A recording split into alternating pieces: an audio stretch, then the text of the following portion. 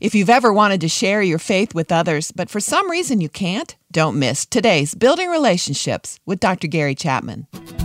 It's this practical way of living every day with this adventure and intimacy with Jesus because he's sending you to seek and save the lost. It's part of our core identity as a believer to trust God and to be a part of what he's doing in the lives of people. Welcome to Building Relationships with Dr. Gary Chapman, author of the New York Times bestseller, The 5 Love Languages. Today, Heather and Ashley Holloman talk about what it means to be sent. Well, that might make all the difference. If you are nervous about sharing your faith or you feel like you won't know the answers to some hard question that might be brought up, I hope you'll stay with us for another Summer Best Of broadcast today. And if you go to the website, 5lovelanguages.com, you'll see the Holloman's book titled Sent, Living a Life That Invites Others to Jesus.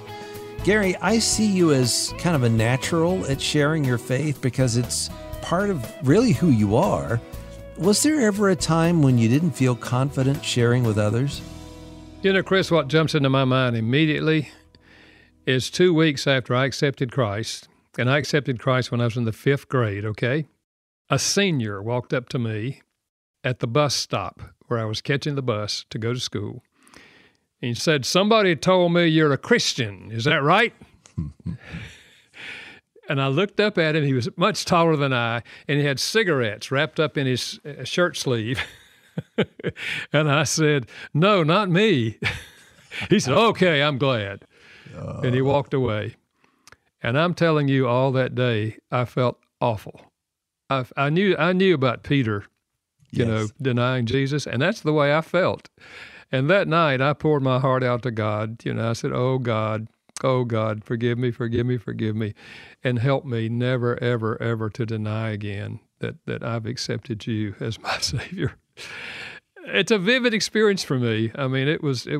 I guess really it was really at Moody Bible Institute as a student that I first really learned how to share my faith with people. So in high school, I lived a Christian life, and I think people knew I was a Christian, but I didn't do much in terms of evangelism and really sharing the gospel in those years.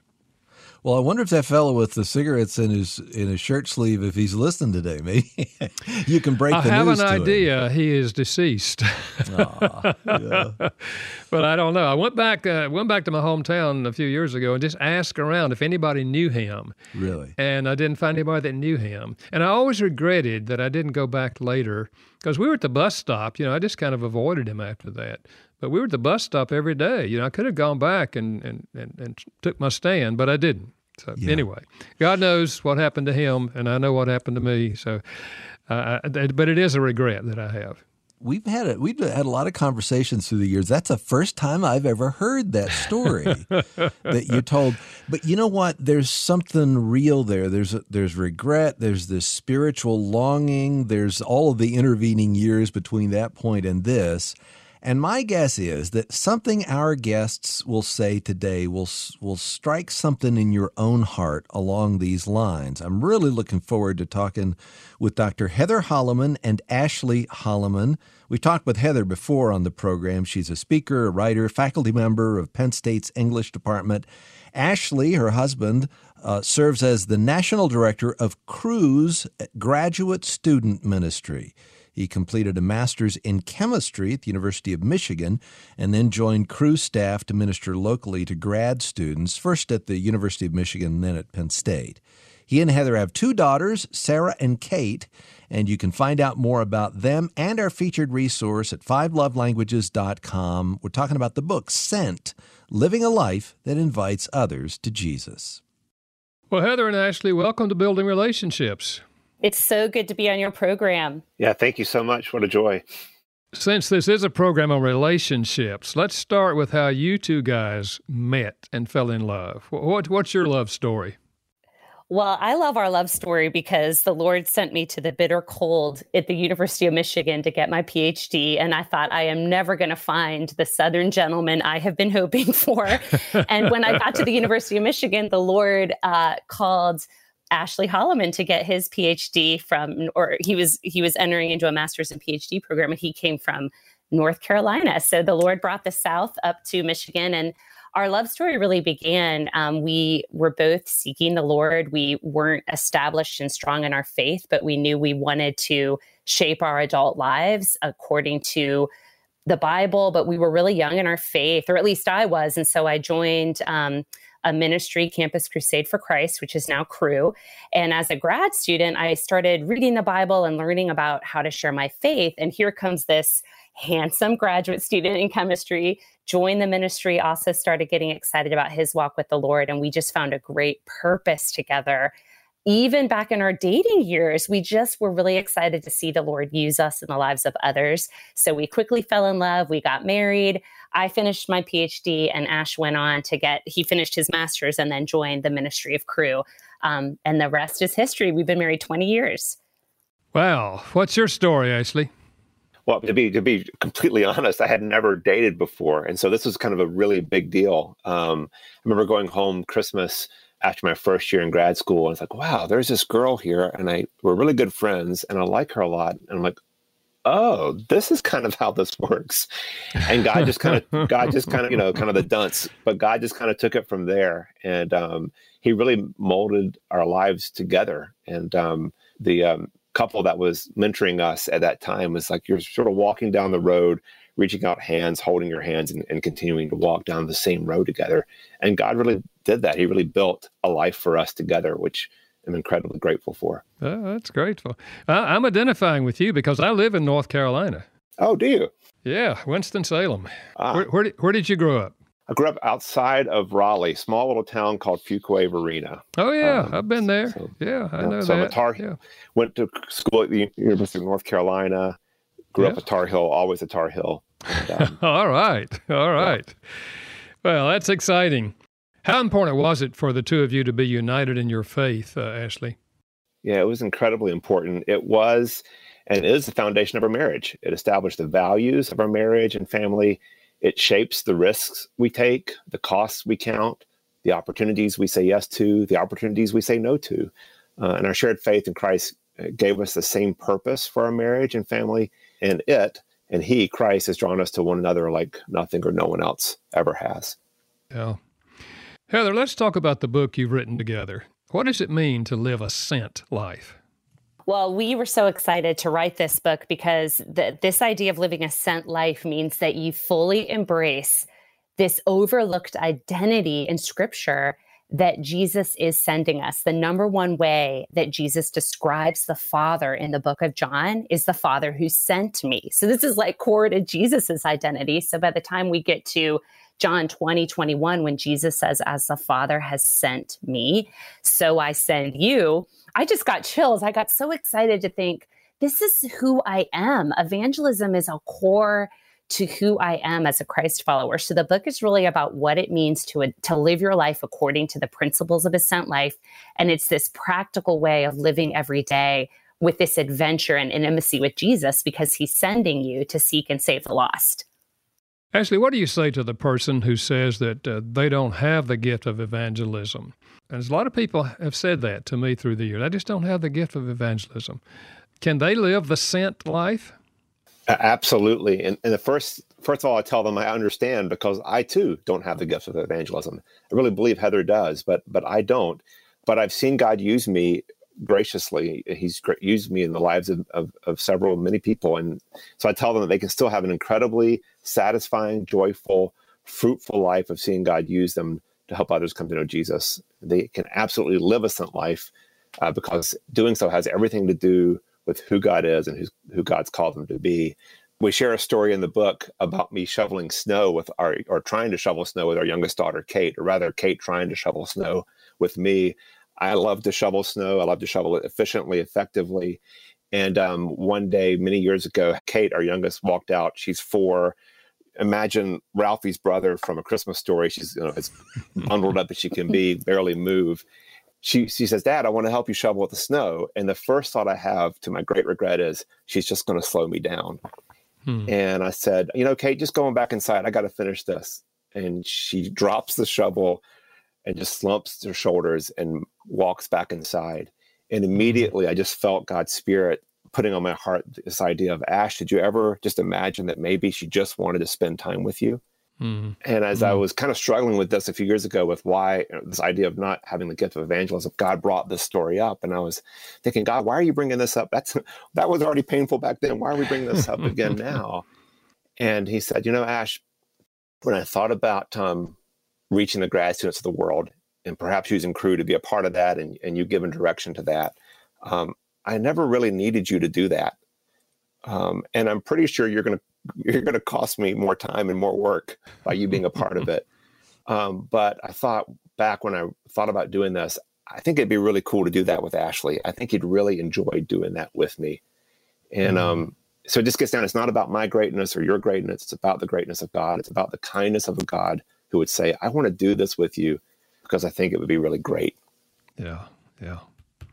We began the program by my sharing with you my fear of acknowledging I was a Christian to a senior in high school when I was only in the 5th grade. But there's a lot of people at different ages who really have a fear of sharing Christ with other people. How do we get past the fear? Well, as someone who regularly shares my faith, and I do think I have sort of a supernatural, the classic gift of evangelism, and that means that my natural, like when I go out into the day, it's just part of me. I want to reach out to people. My first question as I get in new situations in my mind is, does this person know Jesus and how can I help them know him? Whereas Ashley, it's more that act of responding to the Holy Spirit, knowing he's living a sent life, trusting God to use him. But the fear is usually a fear of rejection, or it's a fear that maybe you won't know what to say. And the best way to get over that is to realize this is just a joyful adventure with Jesus. He's doing all the work. You're just cooperating with him. I mean, Bill Bright, the founder of Campus Crusade, famously said, success in evangelism is sharing your faith in the power of the Holy Spirit and leaving the results to God. And that's sort of how I just think, it's not my responsibility to see that God is doing all the work. My job is to just joyfully and easily enter into the lives of others. So what I love about our book is it's really practical. We talk about how to ask really good questions, how to use your best resource, which is your own story of transformation, and to just begin sharing your life with people. And there's no fear, because if someone says to me, for example, if they ask a hard question I can't answer, my favorite response is, I don't know. I have no idea. Do you want to read the Bible with me and we can figure it out together? Or I say, I don't know how to answer your question. Let me find you someone who can.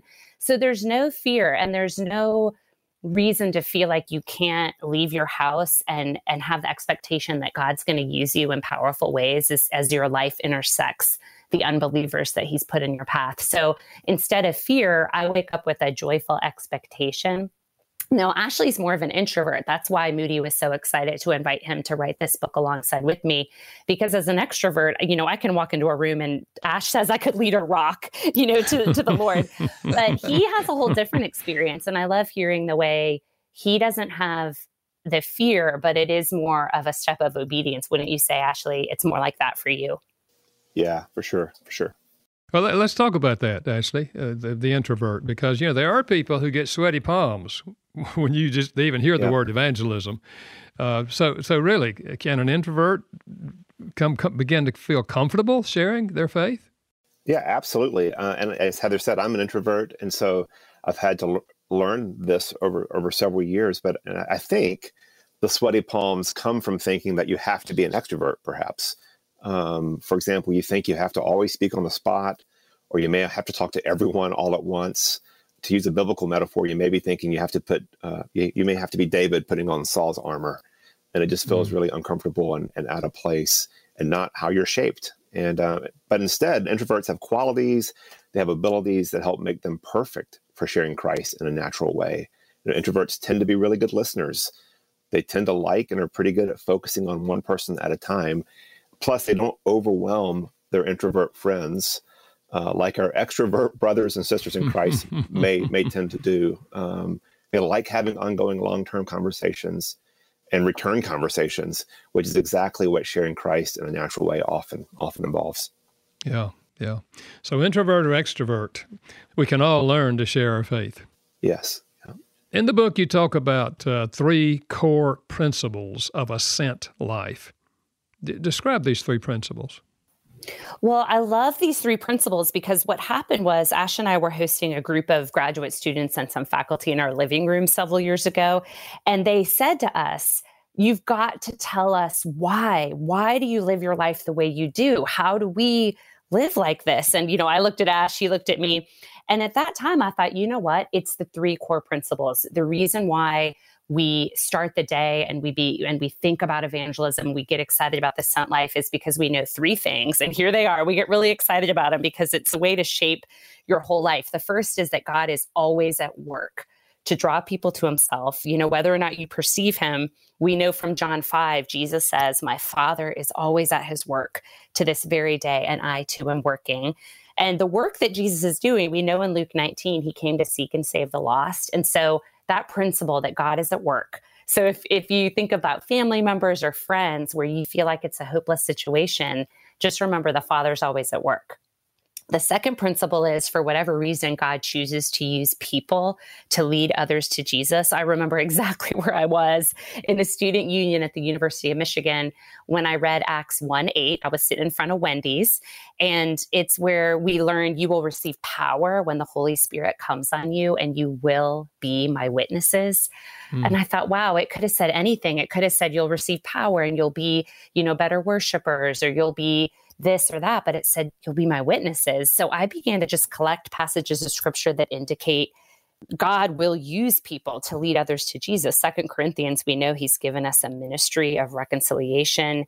We know from scripture that he chose us and appointed us to bear fruit. So the second principle is he's using others to lead others to Jesus. And then the last principle that just shapes our life, everything we do, it's that God is inviting us continually into the work of evangelism. And I love just thinking afresh about the Great Commission, because Jesus says, go and make disciples and teach them everything, to obey everything I've commanded you. And so I get really excited about that Jesus came to seek and save the lost. He invites us to join us with him. So we tell a lot of just stories in our book about what it means to wake up in the morning and shape your life according to these principles. God's at work. He uses people to lead others to Jesus. He is inviting you into this work with him. So if we put those three things on a 3x5 card, I'm thinking Yes. Practical, and just read them every morning, that would probably be a good place to start, right? Well, it would, because the Lord actually used a really powerful story, because I don't know about you, but I've got people in my life where I think, God, I just don't sense you working here, but I want to live my sent life. And I was trying to get home from a speaking event, actually in North Carolina. Oh my goodness, I was so homesick. I was ready to get home. I go to check into my flight and I'm anxious, I'm homesick. And the United ticket agent says, your flight has been canceled. And this is what the Holy Spirit did. I have to get on the phone with this ticket agent. I'm crying. I'm homesick. I'm trying to be spirit filled. And I said, I don't understand. United canceled my flight. And this is what the ticket agent said. And this is what the Holy Spirit used to remind me of my sent life. The ticket agent said, you need to stay on the line. You're not going to hear anything. But I am here. I am working. And I am making this right. And then it was silence on the phone. And every few minutes I would say, are you still there? Are you still working? And the ticket agent would say, I am here. I am working. You're not going to hear anything, but I'm making this right. And every morning I wake up and I think of the people in my life that don't know him. We talk about listing the names of 5 people in your natural pathways that don't know Jesus. And I remember that United ticket agent, I write down the names of people who don't know Jesus in my life. And I think, God, you're working. I may not perceive you, but you are at work. That's great. Well, now you mentioned that 5 names, writing down 5 names of people that do not know Christ, and begin praying for them on a regular basis. How does that fit into the whole plan of evangelism? That's a great question. I think the first thing that it does is it just helps you take inventory, and I mean that in a good way, of those folks around you. Who are around you? Who has God sent you to? Who has God placed you next to? And it just helps you start to begin to think, do I see them the way God sees them? Can I see them as people dearly loved by God and created by God and created for a relationship with him? And it also may help you take inventory in the sense of, well, do I know 5 people who don't know Christ? And if the answer to that is, I don't know if I could come up with 5, maybe that prompts you to think, well, should that change? And how would that change? How could I get closer to those who don't yet know Jesus? So I think that's the first thing it does for us. It just helps us to take an inventory of what God is doing and where he's at work and where he's inviting us to be a part of it. And the second thing kind of goes along with that is it just reminds you that this is something we're doing with God. And so the first thing I do is I just ask God, who are those 5 people in this season of my life? Who are you wanting to use me to help draw them to you?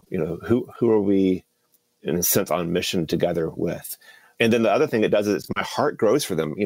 I've heard it so many times. When you pray for folks, your heart can only grow for them, and it grows my heart for them and a desire for them to be blessed, a desire for them to thrive and flourish, and a desire for them to know the one who created them, who gave his life for them, and who wants to be with them forever. And then as I go throughout my day, as I'm praying for these 5 people, it makes me more sensitive to opportunities to talk with them about Christ when I'm with them. I'm thinking about it because God is continuing to put it on my mind throughout the day as I pray for them. And then perhaps the biggest thing that it does for us is that we really believe that prayer works, that God hears the words of his saints and he moves on their behalf, and that there's power in prayer, and that as we pray and ask God to move in the lives of those dear to us, he does so, and really cool, supernatural, miraculous things happen. So what are we praying for when we're praying for a non-Christian? What are we asking God? Well, this was a fun part of writing this book because I found 7 ways in Scripture that we see modeled for us about how we can pray for unbelievers. And the 7 are really beautiful. So when I write down my 5 people, the first thing is I begin to ask that God would send them a spirit of revelation to know him. That's Paul in Ephesians. I love praying for my students, Psalm 119, where the priest says that their eyes would be turned from worthless things. So the things that they're pursuing suddenly don't seem that exciting. I've had many times I've prayed that, and a student will come and say, I want to know God. And I thought I loved my sin more, but now I'm drawn to God. Can you help me? You can also pray from 2 Timothy, ask God to help them come to their senses. One supernatural thing recently from Matthew 9, you can ask God to send others to help. And I prayed that prayer for 25 years for a couple who wasn't walking with the Lord. And I just said, God, I'm far from them. Can you send another Christian couple? God answered that prayer. And 25 years later, that couple rededicated their lives to the Lord, started going back to church. And the good news is they were my parents. Can you believe that? The last 3 prayers are so powerful. And I think it really reflects Paul's heart. Colossians 4, he prays, God, open a door for the message of the gospel. So many times I'll be standing with someone and I'll say, I want to start talking about spiritual things. Jesus, would you open a door here for me to talk about you? You can also pray that the gospel spreads quickly. But the last prayer is really wonderful because it's an overlooked part of Scripture. It's from Ephesians 6, where normally people associate that with the spiritual warfare prayers, the armor of God. But it's one of the only times in Scripture, one of 3 times where Paul asks for personal prayer. And so he says in Ephesians 6:18, pray for me that whenever I open my mouth, words would be given to me so I may fearlessly make known the mystery of the gospel. Pray that I may proclaim it clearly as I should. So you can pray for yourself what Paul prayed. Help me speak clearly. Give me the boldness, which makes me think Paul was also afraid and also nervous of his words. So those are the 7 ways to pray, and they're listed in our book, and they're ways you can begin praying for the 5 people God has put in. We call it your natural pathway, meaning we firmly believe that God has chosen the exact place where you live and work. We know that God formed the hearts of all and considers everything they do. That's Psalm 33. So we know that God's at work around you. So who are those 5 people? And then you can begin praying for them. I think anyone who's listening who's really hearing and has a heart, for God and really would like to grow in their ability to share with others, those 7 things that you just mentioned would be worth the price of this book, because most people, they're not that focused in terms of what they're asking God for. That's extremely helpful. Heather, Ashley, I've got a question for you for the person who's listening And they believe in God, and church is okay, and they've read some of the Bible. Most of it doesn't make sense to them, but the overarching feeling that they get from their Christian friend is not that, oh, my friend really loves me and cares for me. It's that I'm a notch on their spiritual belt. I'm a name on their card, and they're praying, and they're looking for the right place to zing me with some apologetics, or to send me a video, or give me a book, or whatever. What do you say to the believer who has a friend who feels like, I'm just a project to these Christians. I'm just something that's in their life, someone who's in their life that they need to change in order for them to love. What do you say about that? Yeah, that's a really, really good question, and a really good one to ask, because I think people definitely feel that from time to time.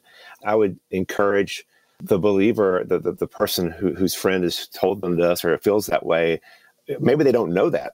First of all, I would say just kind of do a process check. How are your conversations going? How are your relationships, your friendships going? Do they feel like a project, or do you feel like you have to sell them something when you're talking to them? And maybe alongside that, I would just really encourage them. We aren't selling something, that we're really cooperating with what the Lord is doing in a person's life. And it really is good news. It really is something a person would want if they understood it. And can we help that person have a real series of real conversations where they really understand who God is, who they are, what God has done for them, what God wants to do for them, and enter into that journey, a spiritual journey with them, and believe that God is at work. Believe that they don't have to push it, they don't have to shove it, they don't have to sell it, but they're just cooperating with the God of the universe, the Hound of Heaven, who is pursuing their friend. And to consider themselves, how would they want to be pursued by God if they were in their friend's shoes? What would it feel like for them? And just to really encourage them to look at their heart, look at their motivations, and to, if needed, have just a really good, helpful conversation with their friend about how that's going. I had to do that myself. I've got a dear friend who is, we've been talking about Christ since we moved here 12 years ago. He's my best friend in the neighborhood in State College. We've had to have kind of these kind of process checks along the way. He doesn't share my beliefs, but he knows, because we've been able to talk about it and process it, that I just want what God wants for him, and I love him dearly. If he never received Christ into his life, we're going to be best of friends regardless. I love when Ash talks about the process check, because when I was beginning to share my faith with the neighbors, I had started this walk to school campaign, and I would share, we're walking to school, everyone's drinking coffee, we're having a good time getting our kids to school. And I would just start talking about things that the Lord was teaching me in scripture. And I turned to the woman beside me who I knew had converted to a Hindu faith tradition. And I just said, she was my best friend. I said, does it bother you that I talk to you so much about Jesus? I just said, does this bother you? Mm-hmm. And she turned to me, and I will never forget the look in her eyes, and I get tears thinking about it. She said, no, I would like to hear everything you have to say about him. Mm-hmm. She just was hungry. And not only did she pray to receive Christ when she understood the gospel, she led her husband and 2 children to the Lord. And she has an active ministry right now on our campus. Wow. It's always exciting when you see that God was at work, like in that situation. There was, however, a Barna study that revealed back in 2019 that 47% of Christians believe that it was wrong to share your faith, and particularly those seem to be among millennials. Why do you think that would be true among those who see themselves as Christians? The honest answer for me is I don't really know. I don't know why that is. It befuddles me. The scripture, it seems to be clear that the greatest thing that's happening in the world is that God is drawing the people to himself, that people are lost apart from him, that the gospel really is good news prompted by God's love for people and for those he created. And it seems, as we've been talking about in this book, it's part of our core identity as a believer to trust God and to be a part of what he's doing in the lives of people, good things in the lives of people. And so it seems like the scripture is clear that it is not wrong. In fact, that it is fundamentally a good thing. So it might be, I'm just hazarding a guess here, but there might be less biblical literacy currently than there has been in the past. And it may be that some have allowed the world and its beliefs or values to shape their thinking more than Scripture in this area. Yeah. And it may also be the other thing, it may just be bad experiences. It may be ways it was done not the best. Maybe the ways were not helpful or loving, and there may be conflating ways that others have shared their faith with sharing their faith at all. Yeah, yeah. Yeah, but you would think if a person really has a close walk with God and they're in the Scriptures, it'd be hard to feel that we shouldn't share. Yeah. Well, wouldn't want to share the good news, you know. How has the whole COVID situation impacted sharing the gospel? Well, for me, as the extroverted gatherer in the family, it was really difficult. I thought, okay, we've really got to figure out a way to gather people to care for our neighbors. And so we've done some things online. We have a soup and story night that we used to host on Monday nights to gather the neighbors together for soup, and we would share stories, but we had to move that to a Zoom call one night. We've also done socially distanced fire pits are big in Pennsylvania. You know, you have a fire in your backyard and people can gather around. We've done walking. But, you know, the hardest thing was just figuring out how to unite with people. So Ash walked up and down the neighborhood and stood outside people's houses and immediately got their contact information just so we could have a group, a street Facebook group. I mean, so that was one thing. But for me, I've done a lot of texting strategies, I guess you would call them, where I just text my 5 people and I'll ask them how I can care for them.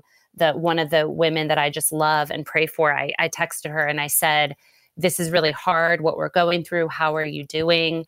Is there any way I can pray for you? And what I love about living a sent life is no one in 25 years of ministry has ever said to me, no, I don't want you to pray for me.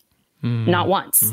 So I love praying for people. A lot of people know I keep a detailed prayer journal, and my students will even say, you know, Dr. H, you know, I'm an atheist, but could you put me in the prayer journal today? So they know, you know. So those have been my strategies, and I love it because Ash is so great because he is an introvert, and so he's really good at, you know, letting me plan things that don't exhaust everyone. So we've done different things like that. I don't know if Ash had anything to add, but mostly just thinking of ways we can text and do online Zoom calls and being outside as much as we can in a safe way to continue to gather with people. Yeah. There are people who say, even if COVID were not around, that they don't have time to get together with other people on a regular basis. And thus build friendships where they can share the gospel eventually. How do you push back on that kind of thinking? Well, I can answer that because I was one of those people a few years ago.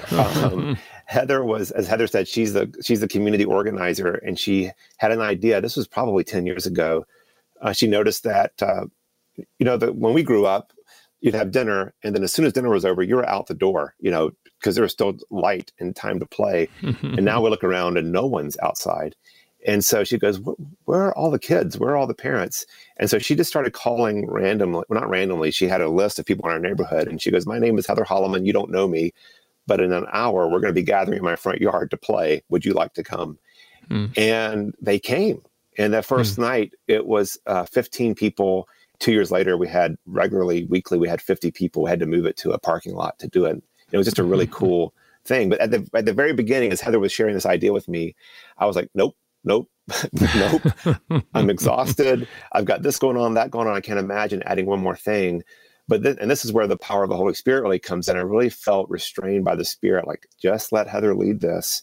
Trust me on this. Take a step of faith and let's see what happens. I'm so glad I did. God was so right. Heather was right. And it became an incredible time of us really reaching out to our neighbors. A couple quick things practically we've learned along the way, besides just taking steps of faith and trusting God with the time, is do things with people, not just for people. People want time with you, not just service for them, although that is good. And so we try to focus on what are the different things we can do with them? And in particular, what can we invite them to that we're already doing? So it's not a new event, but it's something we're already doing. So we always had Saturday morning pancakes for years as a family. And so we said, well, let's invite others to join us. And so we invited the neighbors several neighbors over for pancakes. They came, and then a few weeks later, we started an investigative Bible study out of that. And it wasn't anything new. We were already doing it and just invited them in. Yeah. And then likewise, join your friends in what they're already doing. Because, Christians aren't the only ones that are busy. They have full lives as well. And so what are they doing that you can join in on that helps build a relationship and time just to connect and talk? Yeah. Those are great ideas. I mean, we have neighbors that love the outdoors. They love to hike. So Ash and I quickly learned to become outdoor people, things like that. And if you're interested, that pancake time where you just gather people, I was really nervous how we would transition to the gospel, gospel conversations. And when Ash asked everyone if they wanted to start an investigative Bible study of the book of John to learn about Jesus, the most hostile neighbor, the one that I thought would just be so offended, she turned to Ash and she said, "I have been waiting for an invitation like that." Wow. So we read the book of John together. And so you just wait and see what happens when you start taking those steps of faith. Heather, you say in the book that you wish all followers of Christ would more fully develop the character trait of curiosity. How does that play into evangelism? Oh, that's right. I teach professional development at Penn State, and I think that interpersonal curiosity, which means the interest you take in other people, is one of the best professional skills for anyone. And what I realized is being curious about other people. There are lead researchers researching curiosity and its connection to well-being. But when you're curious about people, you train yourself to really be interested in them. It's a way to enact the truth of Romans 12, where Paul says to honor one another above yourselves. Or think about Philippians 2, where we learn in verse 4, don't look out for your own interests, but take an interest in others. And to make it this fundamental part of your life, not only because it is perfect for evangelism, but there's a lot of research that says that when you're curious about other people, it makes your relationships better. You're less stressful, you're less angry. And it's a wonderful way to live. Now, I know many of you probably have been out to a coffee or a lunch with someone and you're asking all the questions and nobody asks you one question about your life. I mean, my students tell me that all the time. Nobody asks about them. They don't ever get to share their life. So I do a lot of training in how to ask really good questions. And I'll share my favorite one with you.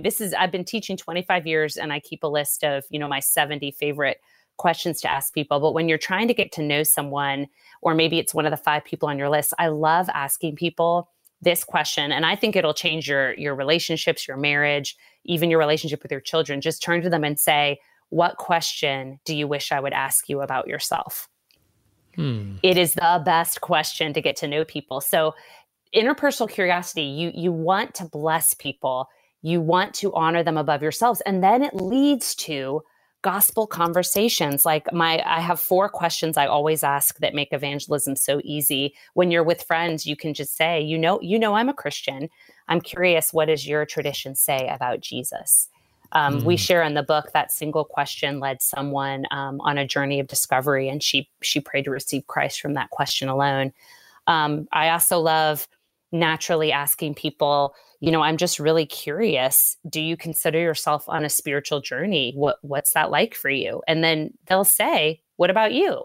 Do you have a spiritual journey? I mean, we provide a lot of good, easy questions that lead to gospel conversations, but they're also just joyful questions that bless other people. So my dream for people would be that they would develop that just as a good professional skill. And it's also really good in marriage and friendships, but it will lead to natural spiritual conversations.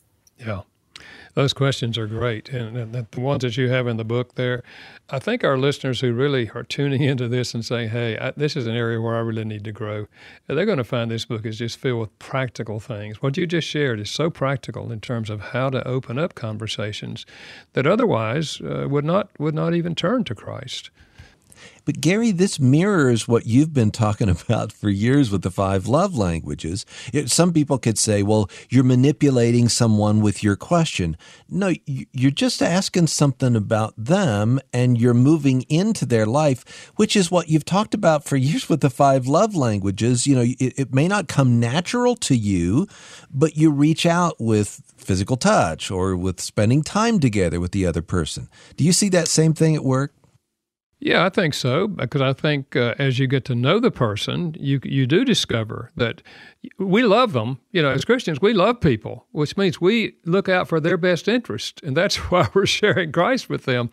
And as we get to know them, we learn, what their love language is, what makes them feel loved, and that I think is an asset, because everybody needs to feel loved. I mean, we want to feel loved, and so I think that's a part of that. Another question that comes to my mind is, because I've heard so many people talk about this as Christians when they begin to think seriously about evangelism. Do you always have to quote Scripture to people, or where does that come in the process of helping someone come to Christ? Well, I'm really passionate about this because I have found that God's Word is so powerful. We know it's the living and active Word of God. We also know that, like Romans 10 tells us, faith comes by hearing, and hearing the Word of God. And I also just look at the passages of Scripture where it's the Word that the Holy Spirit uses. I mean, there's metaphors in Scripture. One of them is the farmer, going out and sowing the Word. So I think what happens is when I'm talking to people about Jesus, one of my favorite things to say is, I just learned something really powerful in Scripture that's helping me deal with whatever it is, anxiety or fear.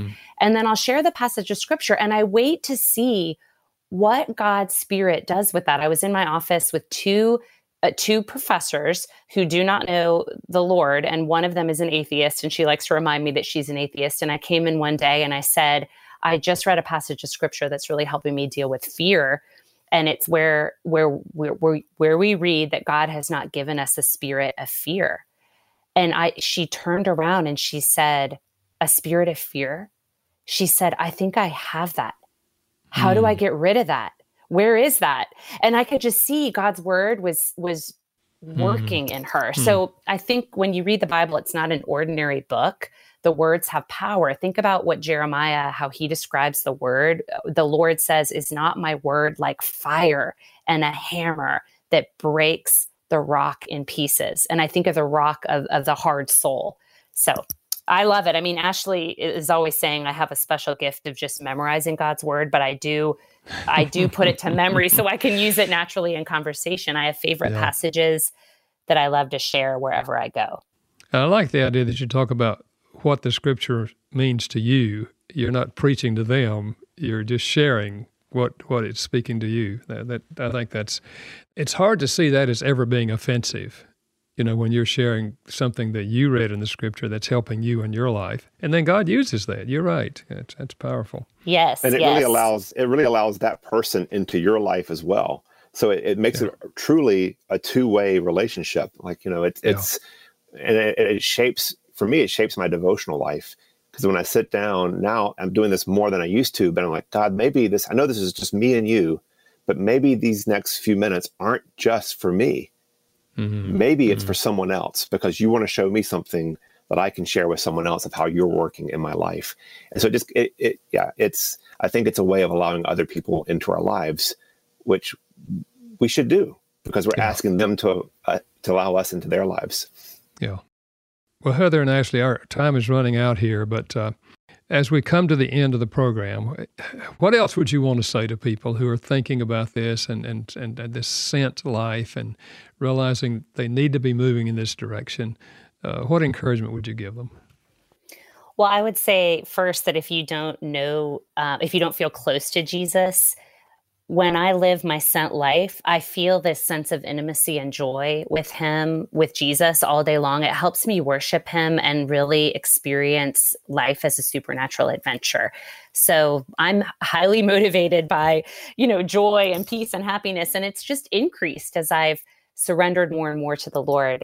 So that's my motivation, is that joy and intimacy with Jesus.